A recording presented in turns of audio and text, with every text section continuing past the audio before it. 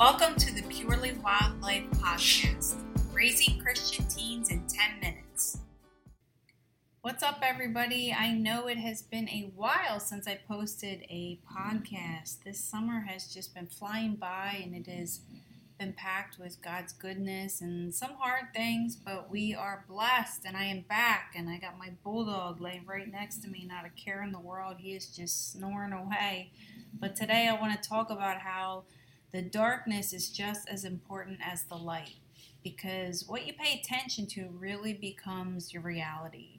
And today society tells us, they give us a false sense of what happiness really is. You know, the joy is only found in the good seasons and the good times. So therefore our teens are left scrolling social media looking for what to buy to be happy, what to wear to feel pretty, and what they should post for attention. And what really gets me is when you look at these comments of these kids, like it's copy and paste, the same thing. You're adorable, all you, slay, gorgeous. I'm over here like, gorgeous? It's a picture of the back of her head. You know, I don't understand. There's no intention there. It's not genuine. And I think it's because they are just searching for acceptance and value in the things that don't even go beyond surface level. And they are just trying to numb out the pain and the fear and the worry that they have. And what they don't even realize is that there is so much power in our pain.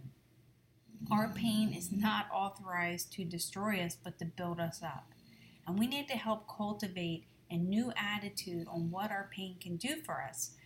Because kids today are carrying around pain from what their friend said yesterday, or what their classmates said to them last month.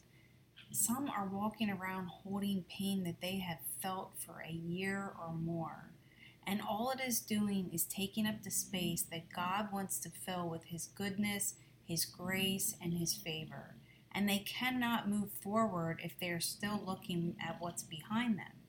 And the deepest level of worship is praising God through the pain. Not asking Him to take the pain away, but asking Him to give us the courage to get through it, to overcome the situation. I always tell my kids, we got to stop saying, why is this happening to me? And let's say, why is it happening for me?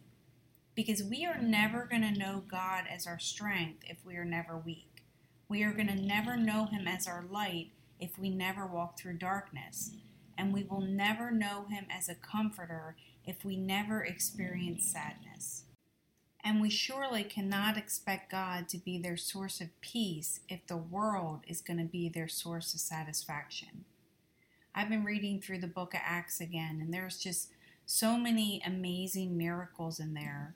But the one that really stands out to me that I think we overlook is this beautiful sense of community among the believers. Men and women alike, it didn't matter their background, their race, they came together on the foundation and love of Christ. They sold things to care for each other, and that is exactly what we need more of today. A community that just comes together and builds each other up and encourages each other and just points us right back to where we find our true hope.